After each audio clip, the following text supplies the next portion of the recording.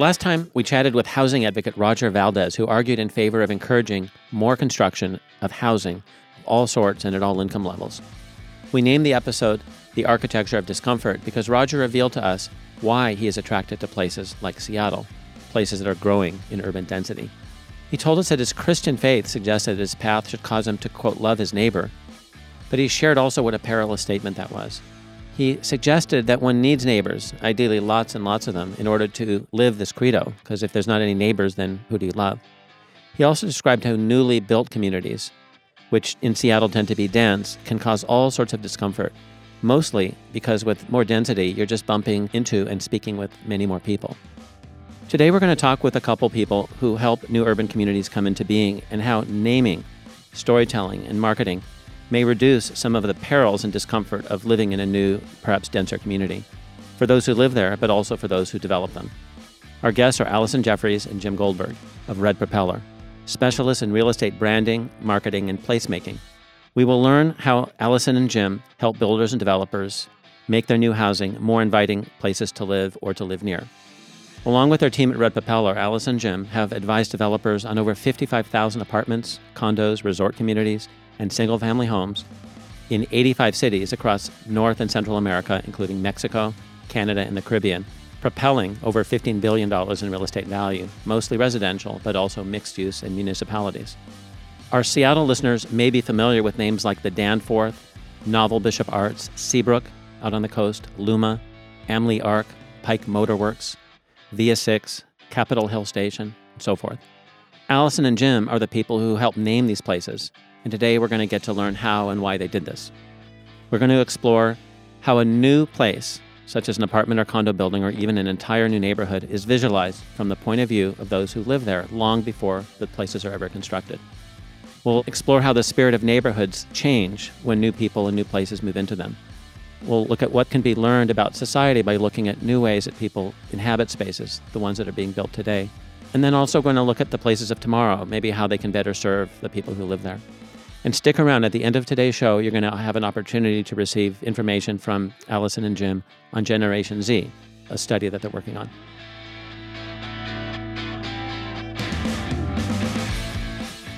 Jim? Allison? Hi, Edward. Hi. Thank you for being here. Thanks for Absolutely. having us. Allison, what's your title at Red Propeller? Well, so at Red Propeller, we all have interesting titles. That's the first thing that someone has to do when they join our company is they have to come up with their title. And for most people, that's very stressful. So my title is the Director of Possibilities. Okay. And Jim, what's your title? I am the Customer Experience Lieutenant. Okay. And then how did you wind up in placemaking and real estate marketing? As a child, I'm sure you didn't say, when I grow up, I'm going to be a placemaker and a real estate marketer. So what brought you? No. In fact, I went to college and majored in German, which was very useful. And when I graduated with my expensive degree, my parents were very concerned that I had no direction.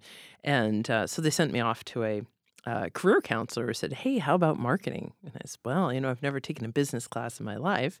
I'm a liberal arts kind of girl. All right, let's give this a shot. So I started working in a urban planning civil engineering firm in Philadelphia.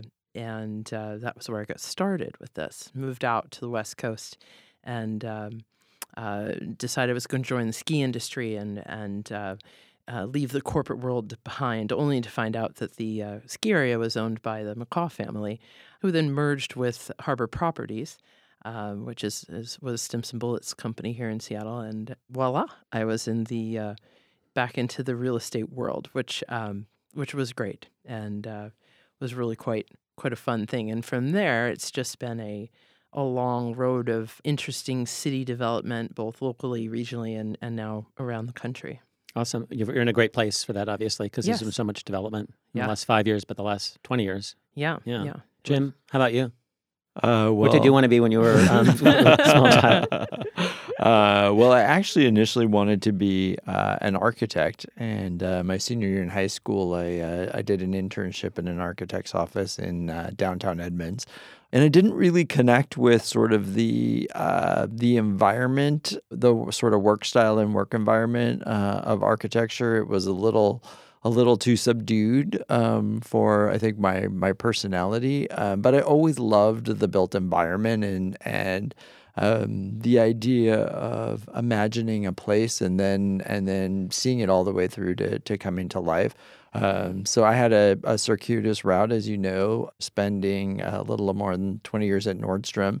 And then you were my conduit out of consumer product development and marketing and really into real estate. Yeah. You and I had a relationship personally, and you helped my family buy and sell real estate. And when you were starting EK Real Estate Group was just a really interesting opportunity to sort of parlay my background in consumer product development, kind of understanding consumer habits and leveraging that to develop product, which I quickly learned in partnership with you wasn't necessarily how real estate development tended to think. What was the difference?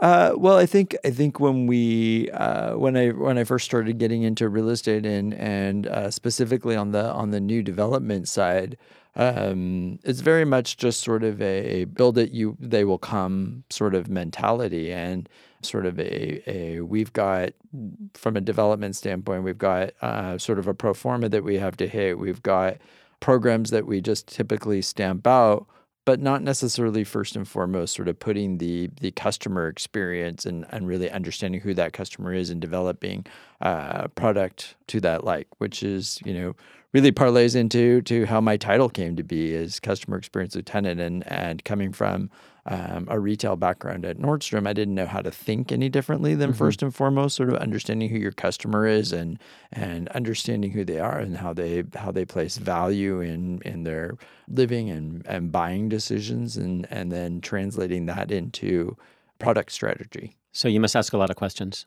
Ask a lot of questions. It was funny. Who knows what people want, right? Exactly. Yep. We were on a call yesterday with a client, a new client that was getting to know us, and he was a really interesting character from Houston. And he said something to us about, there's two kinds of people in the world. There's listeners and there's knowers. And he said, I really, really like to surround myself with listeners and people who are curious. And in our world, we do a lot of listening and a lot of question asking. That's exactly why I did this podcast, because I have so many questions. Yeah. All these amazing people. Great. So Red Propeller, how did that name? Because you guys are in the creative. It's a creative field, so you're coming up with names. And so what was that? Well, so I started the company 11 years ago on May 1st, and the idea was, I was thinking, well, we're going to be this creative company that's also a consulting company, and so it needs to be a good, memorable name. And we believe, and I believe, that all names should have a story, and that the story should resonate with what you do or what your built environment is and who your customer is, and that the name can be a piece that connects all of those groups together. So Red Propeller is a self-made acronym that doesn't really exist. RED for real estate development. I thought it was because of Mayday. Mayday. And then Propeller is something that moves something forward. It pushes something forward. And so the idea is that we work with the real estate development community to help them move their projects forward in the market. And that has been a compelling message to people. And we have a propeller itself in our logo, of course, because I also really like boats. Okay. So that's part of it too. Awesome. And so what role does silliness have in like coming up with things like that? Because it's, like giving your brain the space to imagine a name like Red Propeller is. Yeah. I think there were margaritas involved, to be completely honest. And I had a short list of 5 names, I think. And my husband actually said to me, we're buying a URL tonight, so you've got to decide. Okay, so. So there was some silliness there. But I think that names that have were appropriate, that have a little bit of whimsy to them, right. Resonate with people more so than boring corporate name X that you forget 5 minutes from now. And I noticed on the website there's your name, your title, and then also your favorite propellant. Which is, and everyone has a. What is your favorite propellant? Mine was the Negroni. Okay. Yeah. Preferably in Italy. Yes, definitely. And Allison? I'm pretty sure mine is the Manhattan. Okay. It's not quite red, but it's a little red tinge. Okay. Well, speaking of names, Dale Carnegie famously said that everyone loves the sound of their own name. And I'm wondering if you can give an example of sort of the difference in moving from the name of your business to your projects, what a difference a name made on the success of a project. Sure. There's a apartment community in South Lake Union named True North, and True North was developed by Holland Partner Group, and the positioning, the idea behind the building, so relating the story of a place to its name, to its audience. It's a great example of that, because the idea when we first started with Holland on that project was, if REI were an apartment building, what would it be? Mm-hmm. And the name, so the building has a climbing wall, and it has outdoor pizza ovens and all the things a gear room, things you need to go out and explore the Northwest. And the name True North is, there's True North and Magnetic North, used in wayfinding and orienteering, and it spoke to the idea of living in the outdoors, and really absorbing all that the Northwest has to offer. So it really plays to the character of the building, but also to the people who live there that enjoy going out and doing things, and like the fact that there's a place they can dry their tent after they go camping, because it's always going to be wet, no matter what time of the year you go camping in the Northwest. Okay. And that has a sign in front that looks like, is that the one that looks like a national park It sign? looks like a national park sign, yeah. Very cool. Yeah. Jim? Yeah. We've had so much opportunity to develop some really interesting names. And as Allison mentioned earlier, I think that the names that we feel probably some of the most connection to are names that really have really strong stories that are rooted through the built environment. And I'm sitting here with a coffee table book for an Amli Arc project that we worked on, which is a 40-story high-rise tower right in the Denny Triangle, sitting on Bourne and Howell. And this was a really fun, interesting project for us to get our heads into. We were involved very, very early in the development process. The developer actually acquired a project that already had sort of a master use to it, so it had a little bit of a framework and a skin, but it certainly didn't have a story and an identity that drove all of the sort of pieces and parts that were going to come together to sort of form this community. And they really wanted us to think and push the envelope a little bit on sort of what this project could be. There were a few kind of constraints that came with the project that we had to sort of overcome. It was also a really hyper-competitive market that they were going to be entering into. When was this? So we started this project probably probably early 2015. Yeah.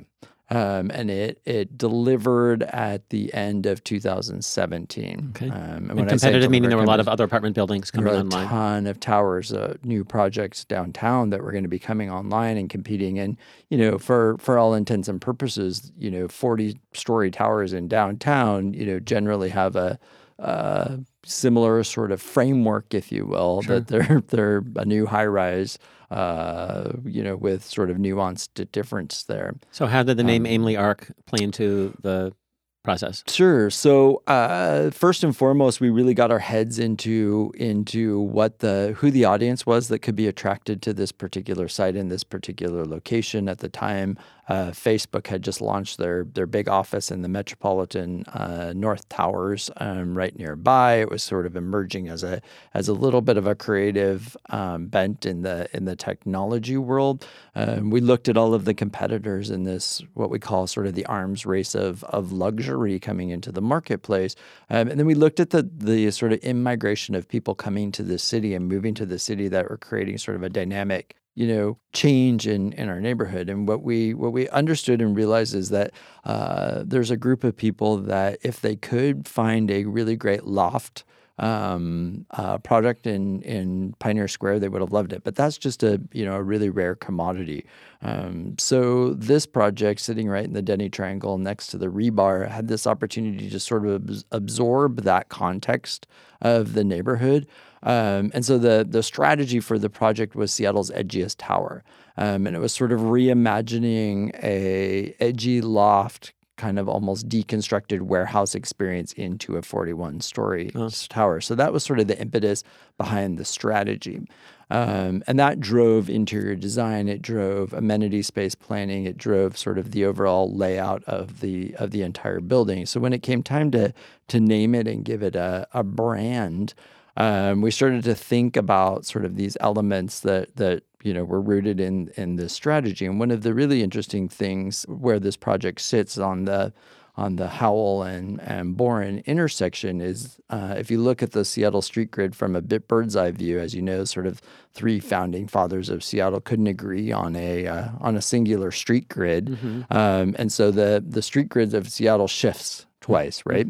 And we sit right on the border where the Seattle street grid sort of shifts and arcs about 33 degrees. Okay. And there's also sort of the idea that we were sort of reimagining a different approach to a high-rise development, and sort of giving it a twist or a change, if you will. Okay. So the idea of arc and the name arc really speaks to the idea of shift and change and sort of a reimagining. And we also have a pretty signature architectural element on the top of our building that juxtaposes our sort of square facade with a curved, almost warehouse-like expression on the top of the building. What's the art up there?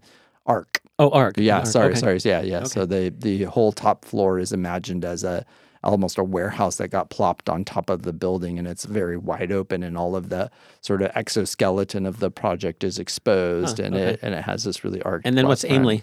Amli is actually the name of the developer. So Amli is a big national REIT developer, which is kind of interesting because they didn't typically stray a little bit from kind of a typical program that they do. They do really beautiful work, but the local Seattle Amli team kind of understood the opportunity to be really hyper-local and differentiated in the Seattle marketplace. Awesome. And then you brought in some sort of a book? I did, yeah. So this is actually something that just sort of inspires me every day because it was such a unique project and such a great opportunity for us to really get our heads into sort of thinking outside of the box and again, getting back to the idea of really understanding who our customer is, and sort of thinking about how a commodity type of apartment project might sort of start to think about honing in a little bit on specific audience segments that want something a little different, a little edgier. So we, through the whole exercise of 2.5 years working on this project, developing the product and ultimately the brand, we sort of captured different pieces and parts, and we created this little coffee table book that sort of showcases not so little, but it showcases sort of the evolution and design of this project from start to finish. And so why I like it is for me it really inspires me every day to kind of think big and think outside of the box and kind of push the envelope in some cases. Yep. And this project has been very successful. It launched into the marketplace, competing with a whole host of different towers. And what's interesting about it is the customers who love it absolutely love it, right? It's absolutely the place for them. And they really feel like finally a product has sort of spoken to their personal style and value system. So is it over the pastrami store? And it's right next to the pastrami store. Okay, so the pastrami store still the presents? corned Still beef there? and yep. Awesome. Wow, I haven't been there in years. Yeah. No, it's yep. And in fact, I now live just adjacent to this tower, and so I look at it every day. So it's a sense of personal pride. Very nice. And then Allison, you brought in something as well. Yes, well, Jim has his version of it stuck to his coffee table book as well. So we both have these fortune cookie fortunes that we have had taped to our computers or phones or whatever for, I don't know how many years now, like 9 years maybe. So during the recession, because Red Propeller started in 2008, which was a great time to start a real estate-related company in Seattle, and during the recession, things got very challenging. Sure. And so most of the time, we would eat leftovers over our computers because we certainly couldn't afford to go out for lunch. But I guess we must have splurged, and we went and we had Chinese food, and we have these fortunes, and they just seemed so appropriate on that day. 9 years ago, and mine says, "Be generous, and the favor will be returned." And during the recession, we did lots and lots of favors for developers and real estate friends and family. Because all of them was suffering. Yeah, everybody was suffering, and Yeah. no one had any money, and we all had a lot of time to have coffee, and it was challenging. So it was interesting because we thought, okay, well, we're gonna be the good, kind people that we are, and we're gonna help others, and someday maybe that'll come back to us. And that's not why we did it at all. We did it because that's who we are. But it was interesting that this was my fortune that day, and I've had this on my computer for 9 years. And so it reminds me, even when times are really good, that it's important to always go back to who you are and be that person who can be humble and kind and helpful, and that's inherently part of who we are as a company. And Jim's his came on the same day. So What does yours say, Jim? Mine was, you will be unusually successful in business. So Wow. we were hopeful on that day. It was very hopeful, and it gave sort of a light at the end of the tunnel, if you will. Awesome. Well, good. Well, let's talk about failure. So, just for fun, we could look at the Seattle Commons. So, in one of our podcasts last year, we had Christopher Blado and Weston Brinkley. They're Atlas Obscura tour guides, and they do a tour of the Seattle Commons project. It was, just as a reminder, it was Paul Allen's mammoth attempt to create what was described as Seattle's version of Central Park. And, of course, the initiative failed. And then I think Paul Allen, as a result, was left with just a massive amount of real estate in South Lake Union. Mm-hmm. Poor guy. Yeah. So prior to launching Red Propeller and after Harbor Properties, you were involved with Vulcan. I was. So you probably saw some of that before the recession of 2008, yes, obviously. Yes. So what did you do for Vulcan? Well, so I was the marketing person in charge of residential as well as overall neighborhood marketing. And marketing is a loose term. A lot of people think of marketing as advertising, and that's just a tiny part of it. A lot of it is understanding your customer and then thinking about the built environment and how that relates to the customer.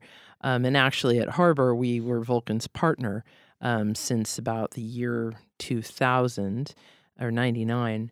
And so we were involved in South Lake Union for a very long time. And in the early days, so at Harbor, we worked on a project with Vulcan called Alcyon Apartments, which is in the Cascade neighborhood right on the Cascade Park and Playground. And that was the first market rate apartment building in South Lake Union. And the market rate, for our guests who don't know what that means, as opposed to? So market rate versus affordable Subsidized. housing. Mm-hmm. So not subsidized housing, but available at the rate that the market is currently renting at. Because the implication is it was such an undesirable location that the only people that would live there is if it's a neighborhood of last resort. Well, it was a neighborhood that no one could even identify. I mean, you would say to people, well, we're going to do this project in South Lake Union. And long-term Seattleites would say, well, where is that? And say, well, that's the neighborhood that's at the south end of Lake Union. And I said, well, there's nothing there. So, well, there's a lot there. There were some historic buildings that are still there that are have always been not necessarily officially affordable housing, but they have been at rates that allow for lots of different kinds of people to live there.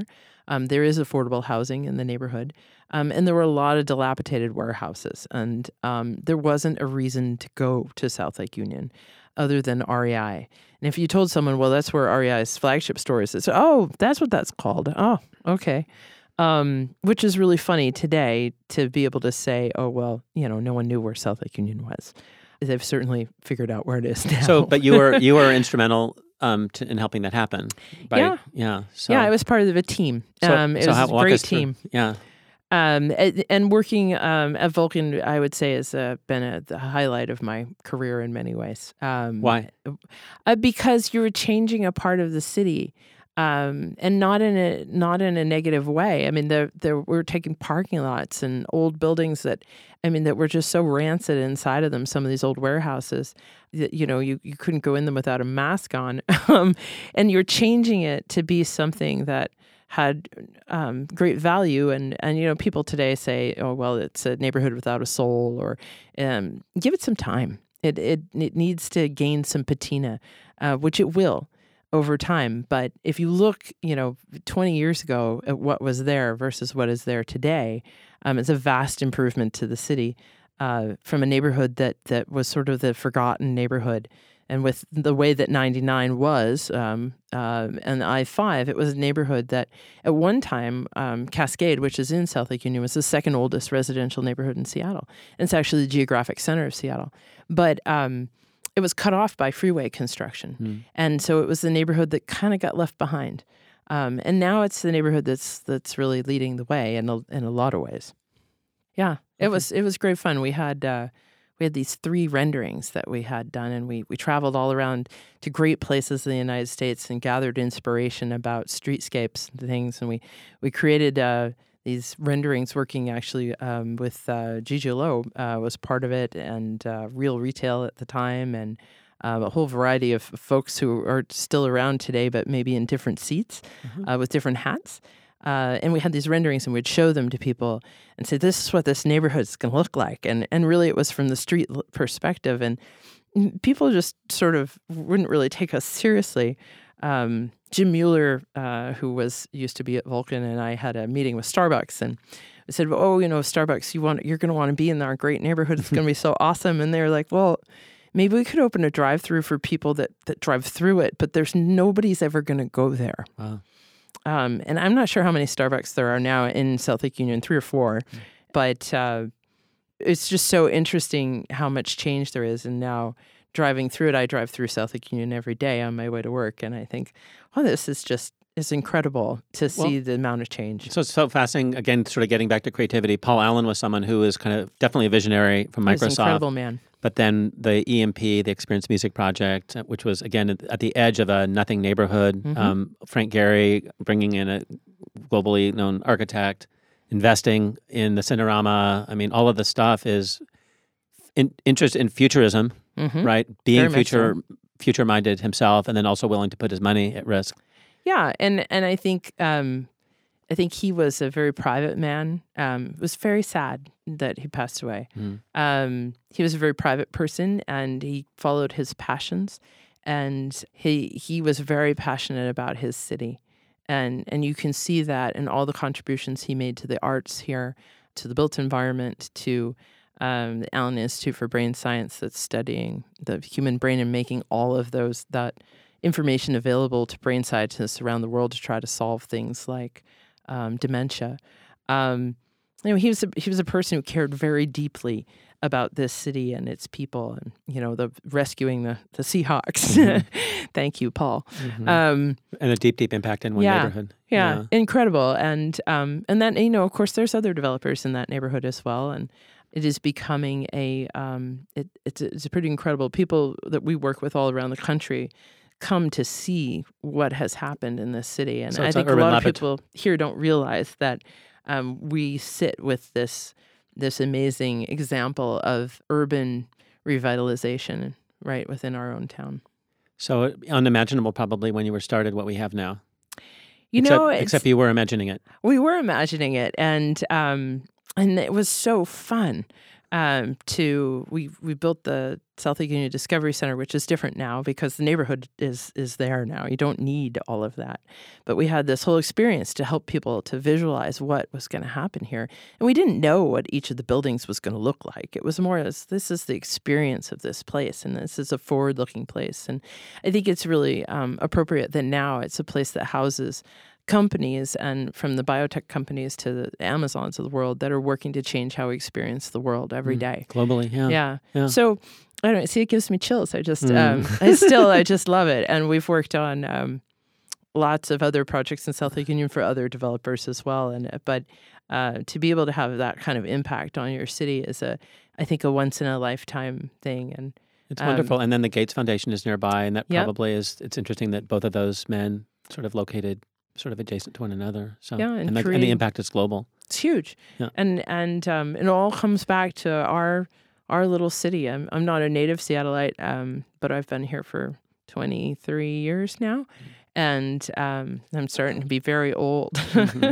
But the pride in being a Seattleite and seeing the things that happen in our city is something I feel every day. I can see it. Okay. Yeah. So, Jim, you and I sort of got working together on the Pike Pine corridor. So, it's shifting from South Lake Union to Capitol Hill.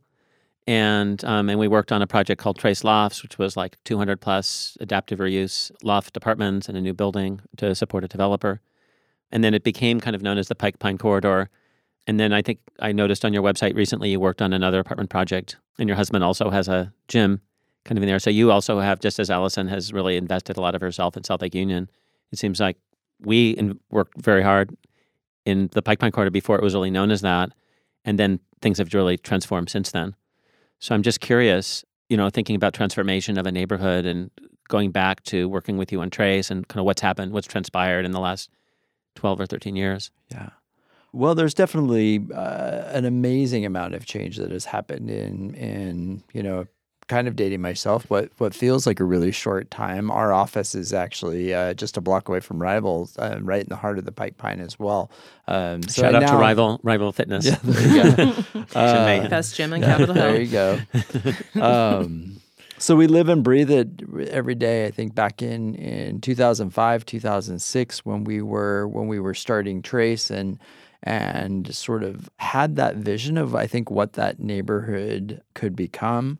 I think at that time we were talking a lot about the creative class and that sort of new psychographic of people that were going to kind of sort of come into this neighborhood and sort of embrace the grit and history and culture, but then they start to sort of infuse a new level of energy. And it was an interesting time back then, as we started launching Trace and things were happening in that sort of 12th and Madison kind of corridor. I remember we walked into that big old building on the corner there at 12th and Madison, and it was like full of dust, completely filled with like old sewing machines. Yeah, just piles of them. Yeah. And of course, that just immediately sparked our creative juices of, we got to hold on to this. All of this is just interesting fodder for our story and a connection to our past, but kind of leverage how we sort of think about our future. Yep, and then a lot of those elements were sort of repurposed into the lobby as artwork. Absolutely. Right? So, and then Pike Motorworks. So that's a project looks like you guys worked on. We did, yeah. So we helped the Wolf Company launch that project into the marketplace. Really interesting dynamic there in terms of even in just that short period of time from Trace Lofts to Pike Motorworks. Just to interrupt you, how was Trace Lofts named? Because I think that the naming of things is a fascinating thing that you guys are deeply involved in. Yeah, so Trace came from the Trace Athletic Manufacturing Company that at one time occupied that historic building on 12th. And we liked the idea of, one, paying homage to some of the history in the neighborhood, and then the idea of kind of tracing back to roots and paths of... I think there was Wally Trace. Yeah. I remember. I think he was still around. Yeah. Okay. Yeah, so Pike Motorworks sort of took over what used to be the old BMW site, and we've got Ava next door to that that took over the Mercedes location, and that whole area was, historically Seattle's Auto Row. Mm-hmm. And what was interesting with the Pike Motorworks project, and I think they did a really nice job of giving that project some character. And some connection back to the history and past. But it's really sort of the new generation of Capitol Hill and the Pike Pine. The immense influx of people moving into the city for employment. And there's sort of two phenomenons that happen that we observe with people moving into the city. You've got folks who move into the city and tend to land in neighborhoods that are most proximate to their workplace, which is part of why, South Lake Union is burgeoning, obviously, with such a large employment node driven by Amazon, but not just Amazon and sort of the biomedical sciences and other sort of tech philanthropic, that all land there, and then you've got other people who come into our city and seek out lifestyle plays, what we call sort of they're seeking out neighborhoods that are more kind of reflective of their personalities. And Capitol Hill just has continued to be sort of the heart and soul of the city's entertainment dining district.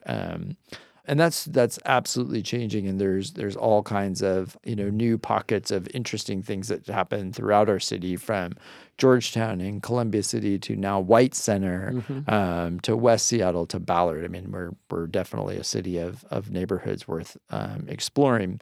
But Capitol Hill and that whole Pike Pine area has just attracted an audience that is seeking some authenticity in their neighborhood experience, and you might start to argue that we've lost a lot of that sort of authentic vibe of us originals that sort of knew what the Pike Pine was back then. But for the new folks coming into the city, they still really appreciate and value the character and the experiences that the Pike Pine and Capitol Hill can offer to them. And Pike Motorworks being one project in that mix, attracts that audience who absolutely kind of seek something that sort of reflects their personal brand and personality, if that makes sense. It does. Yeah. Okay. And then physically, how does the physical place of Pike Motorworks reflect that in terms of amenities or visually or? Yeah. So I think it retains some of the historic structure right in front. There's like a courtyard. Yeah, there's some of the facades. The original vision for that project had more of a pedestrian connection thoroughfare between Pike and Pine. And it was originally visioned to be kind of an open air, inward facing retail experience at the ground floor with the apartments kind of sitting above. And sort of partway through that process, Red Hook came in and wanted to take that whole retail space that they now have their flagship brewery experience on Pike there. So that sort of changed the dynamic there. But what's interesting about that is, one, I think that they've done a nice job with their build out and their connecting back into the neighborhood. And what's really interesting too is that apartment community, the homes that sit above the brewery have an amenity space, an interior amenity space that is on the second floor above the brewery. And there's sort of a catwalk, pedestrian walkway that's really interesting inside the building, that if you live in that part of the building, you actually walk through this catwalk every day. Through the retail space?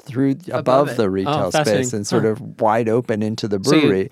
So the energy is, so you can't wear a always skirt. there. You will. at your own risk. Yeah. So just popping from all these specific and amazing examples of neighborhoods and places to a little bit about your process at Red Propeller. One question is is the work that you do reflect your client's vision of a place, meaning the developer that you serve that hires you? Is it your vision, or is it the vision of the people that will ultimately be living there? I think it's all of the above, actually. How does that get all sorted out through your process then? Because it's complex. Yeah.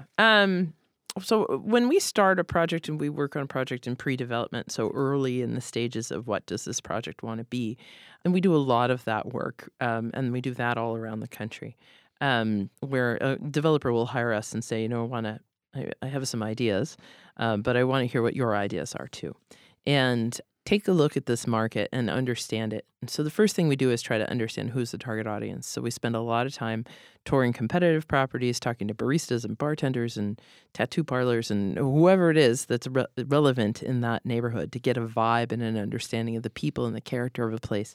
Who are the people that know the most about the vibe? Is there any specific hairstylists? Uber drivers are also really informative people, actually, because they interact with people in a really funny way. Every day, all day. How so? Well, people sitting in the back of an Uber almost some of them pretend the Uber driver's not there, and some of them, interact with that person. And they know all about where different destinations are in different neighborhoods, and so they're kind of interesting to talk to. I would say, other than that, bartenders are also a really great source of information. We talk to employers as well, to recruiters. We talk to all kinds of people to get an understanding of what's driving a neighborhood and a place, whether it's economic or leisure, or what is it, and then who are the kinds of people that are attracted to this place and why. And that's rarely a demographic issue; it's generally a psychographic. And so, who are these people? And for those guests for our listeners that don't know what psychographic profile, what is that exactly? So what are people's interests, and how do they live, and what do they care about, and who are they as people more so than what are their statistics? Okay. Yep. So we get a sense of all which is that. Sort of messy, right? By it's definition. very messy. Yeah. And if you're a super scientific person, you might struggle a little bit with this. We say it's a mix of art and science. So we get a sense of what's driving a place and who are the people. And so to your question, that's one leg of that stool, right? And then the developer has a vision. And then we take a look at the market and at the property itself. Is the developer's vision trustworthy in your experience, or is it something that needs to be questioned because they have other motivations that may ultimately boomerang back and hurt them? I think some developers come with a blank slate and say, help me to understand this and provide me with some ideas, and then I'll grow those ideas from there. Others say, I have an idea, I'd like to prove it out. Different developers all developers are different, just like all people are different. Okay. And they all have different things that motivate them based on the kind of company that they work for as well. Or if they're on their own, there are some developers that, are all about leaving a legacy, and there are some that, that's not the structure of the money that comes to support their project. Mm-hmm. And so it really depends. But you do listen to them as well. And yeah, absolutely. Yeah. They're the client. Right. And the best opportunities are when that's a collaborative client that wants to think together with us. And so we'll come up with some ideas and some concepts about what is a project stake in the ground, what should it stand for. And then a lot of times we have a lot of good constructive conversations with them where they'll take it a little farther too. I would say that's a pretty common occurrence. We love that when there's an opportunity to create with someone. More minds tend to be better than one in isolation. It sounds like you're kind of the interstitial glue that kind of ties together, hopefully, we come up with a lot of ideas. We are idea people. So we'll come up with understanding who we're trying to attract and what do they want. And then what does that mean? What form can that take in the market? And what kind of story can this project have? Whether it's because, like a Trace, there was a historical story, or maybe there's a location story, or there's a product type. There's like a loft opportunity. What is it? There's lots of different pieces and parts, and you put all the threads together, and you come up with an idea. Great. Yeah, that makes sense. It does. It totally makes sense. So storytelling is just fascinating to me because it's one of the most ancient art forms. It doesn't require anything but your imagination and a voice. It's how we learn as children. It's how we learn. And I have a 5-year-old, so all we do is, one of his last things at night is, Abba, can you tell me a story? Mm-hmm. So when you were a little boy, I was trying to relate. So again, I'd love to dive into that a little bit more in terms of the work that you do, and maybe start with just a story that you created that made a project particularly successful. Well, I think the Danforth is a good story. The Danforth is the new project that sits above the Whole Foods, right in Capitol Hill on Madison and Broadway. Yeah, and it's an interesting project that came to us kind of early on in the development process, and the developer said, this is an iconic project for us. It's sits in this highly visible, iconic location. Broadway and Madison. Broadway and Madison. Yeah. It's sort of ground zero there for traffic coming in and out of Madison Park, up and down Broadway. And so they really wanted us to sort of help them create an identity and a story around this project, because they're goal for this project was to have it be sort of a legacy that was going to sort of stay with them. And Can you say who the developer was? yeah, it's Columbia Pacific Advisors. So local? They're local here. They do a lot of work in senior housing, different types. They don't do a ton in multifamily for rent. So this was sort of an interesting new project for them, and they're very, very committed to doing something meaningful and special for the community, and really being respectful of the community that they were going to be a part of. So we really delved into that project and sort of understood the dynamics that sort of make up that kind of interesting. We sit right on that corner of where First Hill meets Capitol Hill meets Seattle University, and when we started to think about the audience segments from kind of all three of those disciplines, the students and the staff population at Seattle University, from the medical community that dots First Hill to the energy of the Pike Pine and that particular part of Capitol Hill, became sort of this interesting, what we call kind of almost an anchor point. And this project, in sort of its prominent location, became kind of this anchor of where these three neighborhoods intersect.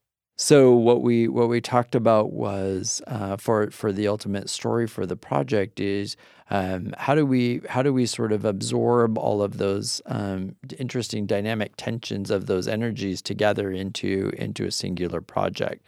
So the name itself, the Danforth is a type of anchor for a boat, sort of a prominent kind of anchor type, well known in sort of the boating area, and that sort of became sort of a guiding principle, if you will, for the vision for this project.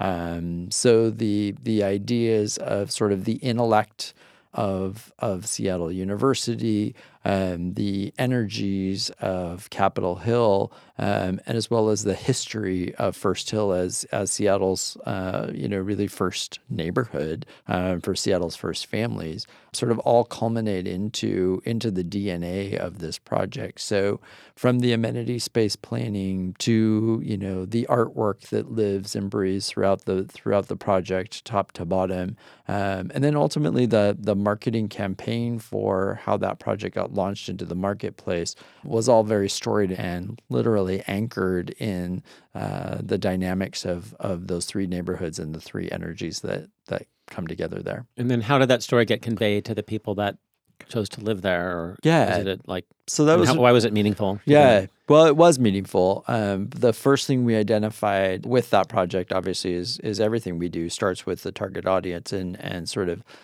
like Allison was talking about, sort of the psychographic. So, yeah, for sure we're going to get millennials. Yep, for sure we're going to get tech workers, and we're going to get medical workers. We're going to get people related to the university. What are the commonalities that draw those audience segments together? And one of those is they're sort of intellectually curious. These are people who are lifelong learners. They pursue opportunities to expand knowledge, to engage in learning activities. You talked about Atlas Obscura. These are people who would relish an opportunity to engage in an Atlas Obscura event that gave them knowledge. They would participate in the historic Seattle's walking tour of the First Hill neighborhood. Again, sort of that idea of being intellectually curious. There are also people who sort of fancy themselves and also are motivated by doing good, changing the world, whether it's the medical community that, has a bit more of an altruistic sort of approach to life, to the learners at Seattle University that sort of strive for knowledge to do better, to, quite honestly, our young tech guys that are motivated to develop the next code or the next product that's going to sort of change the way that the world works. So they sort of see themselves as people who want to give back and better the world. So when we launched that project into the marketplace, rather than developing a campaign that was focused on, hey, we've got 1 and 2 bedroom apartments with stainless steel appliances and quartz countertops. The strategy was really kind of rooted in, we had to establish the Danforth as a caring neighbor, as a denizen of this neighborhood, as somebody very local and relatable to the folks that were going to move in. So you personified the building with the characteristics. We absolutely personified the building, and the entire strategy was built on sort of giving back. So the campaign kind of hinged around. We engaged with 3 key charities that were related to each one of those communities and relevant to the people who were going to be living there. And the developer made a commitment to donate $2,500 to each one of these charities, and then the charity that could garner the most votes from the general public would get an additional $5,000 donation. So the campaign, if you will, sort of hinged around, hey, the Danforth is here. We're about sort of giving back to the community. Tell us who your favorite charity is. Give us a vote. The charities obviously were active in this process of garnering support for their organizations, and people got to pick and vote. And then it sort of culminated with a local community event with the awarding of the donations, and then the winner, if you will. And what was really ended up being cool about it was the night before we were going to launch this event or announce the winner. The developer came to us, Columbia Pacific, and said, hey, we'd like to award it to everybody. We want to give everybody an additional amount of money, $5,000. So that became sort of the big surprise. And it was just really important for them to one, be committed to sort of doing something that benefited the community. And we had a really great response to that. Awesome. Yeah. Well, good. Well, now kind of zooming up, kind of looking into the future. So you get a chance to really assess what people need from where they live, right, from on all levels. And society is really changing. I mean, it's always been changing, but it seems to me that what I'm seeing in Seattle is more people being very mobile, coming here for work, not necessarily committed to being here for the rest of their lives, because they are people who can transport their work and their social world through social media, or just the mobility of all their peers globally. And there's other factors, but I'm just wondering what you're seeing in terms of you're helping developers design homes so that they meet they're congruent with the needs of people today, not yesterday, right? Because that's why people would buy or move into something new, because it's, new. For sure. And so what do you see as trends that really need to be factored into that kind of the housing of the future and the communities of the future that we should be looking at now? I think there's, so first of all, the real estate development world, as you may know, is slow to innovate. Yes. Whereas you look at the automotive industry is quick to innovate, and real estate just is a large moving ship that turns very slowly. Mm-hmm. But I think that looking forward, there's some interesting examples happening around the country, and one of the interesting examples is really about co-living. And really it reflects some of what's important in the sharing economy. If you just think about how different it is today in Seattle with all of the car shares and bike shares and electric, bike shares and every kind of shares. Or you can go to San Francisco and they have, like Vespa share basically, which is really kind of interesting. And then other cities that have scooters, that are a big topic of conversation and whether they're safe or not. But a lot of different modes of transportation that are being shared. Or you look at like Audi has a car share program of their own that you could participate in. And it's not just cars, or it's WeWork, and it's how people are not only that their life is mobile, their work is mobile, they don't have to go sit at a desk in an office and do all the same things that everybody always had to do. And to be valuable, contributing members of society. Yeah. We have a friend who is working in a very large position in a very large local tech company, and he's traveling around the world on a boat doing it. It doesn't have to go to an office. So as you look forward, this co-living is starting to pop up more in San Francisco, Boston, New York. What is co-living? Co-living is kind of it's interesting. It's taking the idea of a dorm almost, in the way that dorms work today, which is very different from how when we were living in a dorm, where everybody pays for their own room and they have a shared kitchen and such. And you could say that maybe the apartments were a version of this, but it's really not. The co-living has extensive amenities that are shared spaces, and everyone has their own space, but they have their own room, and then they share within a suite. And we're seeing that in other cities, not really seeing that here yet.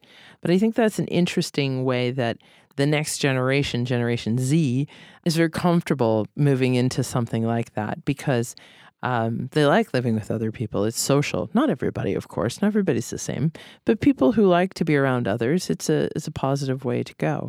It kind of is, in a way, to me, the for rent version of the co-op that we don't see much of here on the West Coast, but that perhaps that'll have a comeback as well.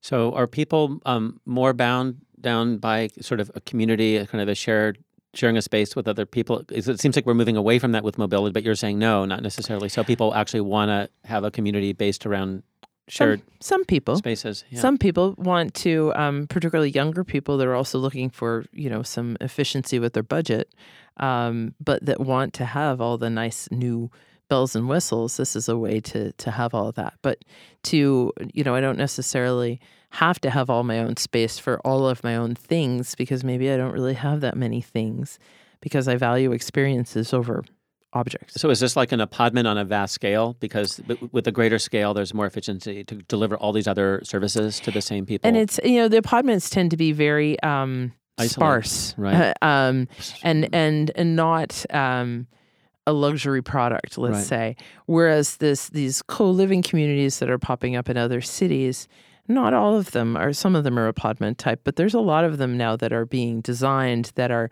There's one in Boston that's under construction. It's like luxury living for millennials. They're like, well, it's not really actually for millennials. I think because the millennials have kind of aged out of that. It's for the next generation, but. It's an interesting way. I don't think all real estate is going there. I don't think all real estate should go there. It's just an interesting piece that is coming out of a trend of the sharing economy. Okay, great. When you said developer, the development industry tends to be very sort of backward-looking or very slow, a big moving ship that's hard to steer compared to consumer products, right, which are malleable and produced every year in a new shape and form. Almost has to be, right, to stimulate consumer demand. So if you could speak to developers in terms of like steering the ship or putting engines on it, where else do you think it needs to go? As someone who's sort of, you're responsible for sort of imagining and selling and renting spaces, what are the things that you think that are missing today that are resonant with the sort of how people are shifting, whether it's features, components, the overall vision, what needs to happen to make places better for those that live there? I think that's a really interesting thought, and we've been having a lot of discussion internally, and I may have a somewhat contrarian view sometimes to folks. I think if I were, and it really does vary, like Allison said, we work all around the country, so every market and every sort of neighborhood sometimes has sort of different needs and different audience segments. But if I look at Seattle overall, and if I think about the urban core and the dynamics that are changing this city on a daily basis, I think this last wave of development has been all about creating internal amenities and conversations and community. I think that our internal to the building. To the building. Mm-hmm. I think that our city is becoming so interesting and so dynamic, and there's so much more happening at the street level that there's opportunity to get people outside. And that there's opportunity for the development community and partnership with cities and municipalities to really think about the outside environment that we're creating, which doesn't take away from the need or the desire for creating great living experiences inside a building. But I'm almost seeing the amenity needs happening outside to create more kind of spontaneous interaction. Interaction with other people. Interaction with other people, with other places. With other places. There's only so much we can do to continue to evolve and innovate. What can happen inside four walls, but there's so much that happens just at the street level that I think is a very interesting energy. Some of that might have some personal bias. My Bud and I moved downtown, and we have this whole new life that really is about experiencing our city, right. And engaging with it.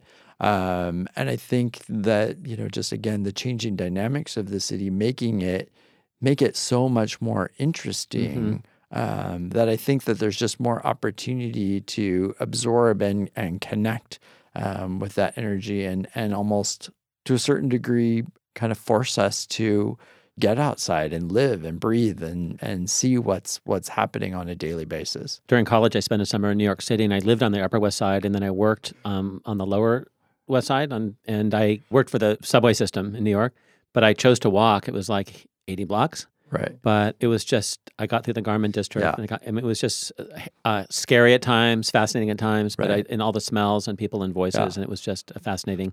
And Seattle is changing. Yeah. It's becoming much denser, going back to Roger's point. Yeah. That is very dynamic.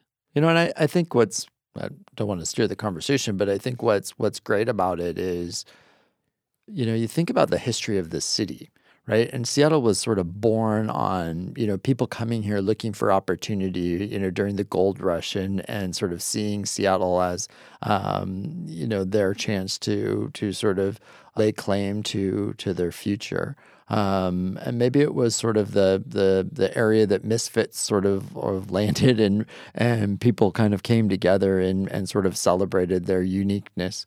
What I really love about what's happening in the city is that people aren't assimilating, but we're embracing everybody's differences and their cultures and their languages and their customs and everything that sort of makes them who they are and where they came from internationally and nationally, which I think is really fun because I think it creates just such it's sort of the reimagination of where our city started. So you do travel and work with real estate in lots of cities across the country and the continent. So is there anything else about Seattle that you've observed, particularly Seattle today or yesterday, that's really distinct from other cities, even West Coast cities? Well, the really obvious one is our natural environment around us and the beauty. And every time we go somewhere else and you fly back home, it's like, oh, yeah, look at that. We're back. Isn't that a wonderful thing? Look at those mountains. Look at that water.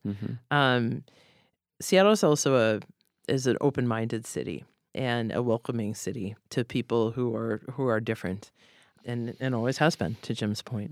I think that's a key to the kinds of creativity that happen here is that there isn't a desire for sameness. Instead, there's an appreciation of, oh, you're different from me. That's cool.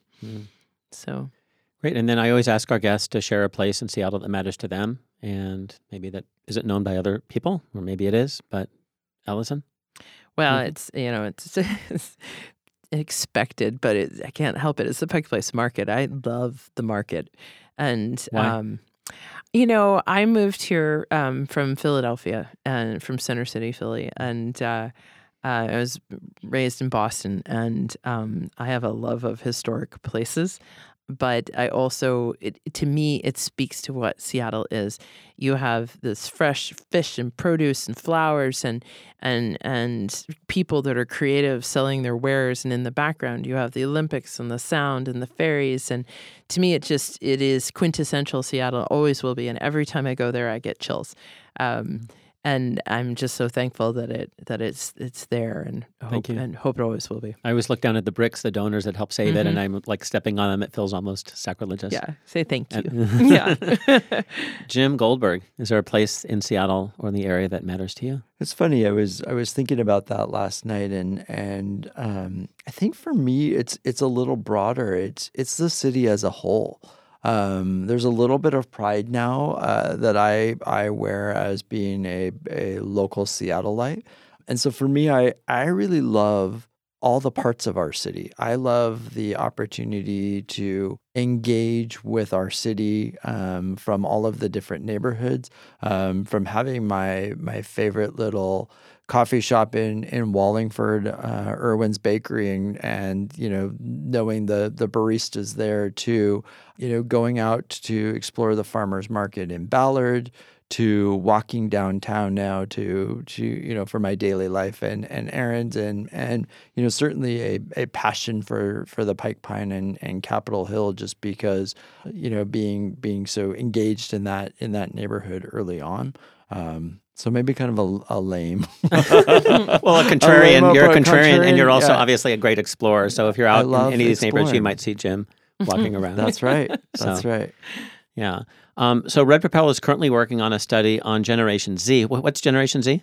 So Gen Z is the younger generation coming up behind our millennials. There's been so much discussion about the millennial audience, which is now aging to 40 and above now, with the younger cohort of that graduating college. So this next generation behind it sort of has its own kind of nuances. So from a development standpoint, we've been really kind of looking into who are these people, what are sort of the situations that are going to be shaping them and their mindsets and their values and how they may want to live going forward. So Awesome. We've been having some conversations on that. So front. off into the future. So if you are Generation Z, which would put what age level is that? I think the oldest are around 21, 22 right now. So if you're a Gen Z person, you can email edwardk@ekreg.com and you could participate in this study. Sure. And then if you'd also like to receive a white paper that Red Propeller will put together as a result of it, send an email as well to edwardk@ekreg, and we'll connect you with Red Propeller. You can visit our website for our podcast, and you can also click on a link to Red Propeller and learn more about all their projects and what they do. Fabulous show. So nice to have you, Allison and Jim. Thank you. Thank you, It was Edward. fun. Join us next time for a conversation with Stacy Siegel, the executive director of the Seattle Architecture Foundation, whose mission is connecting people to places, mainly architecture, design, and the history of our city. Stacy believes that the more you engage with design, the more you feel connected to your changing city. And when you join us, you'll experience surprising ways in which you'll discover that practically everything we touch, see, or hear, buildings and even things that are natural like parks, are intentionally designed and the result of a design process. So join us. It'll be a fascinating conversation with Stacy. Thank you, as always, for listening to EK on the Go. You can subscribe to us on iTunes or Google Play or any other place where podcasts can be found. You'll probably find us there. And if you have a place in Seattle that you care about, please shoot me an email. Again, edwardk@ekreg.com. And as always, thank you for tuning in. We look forward to talking with you next time.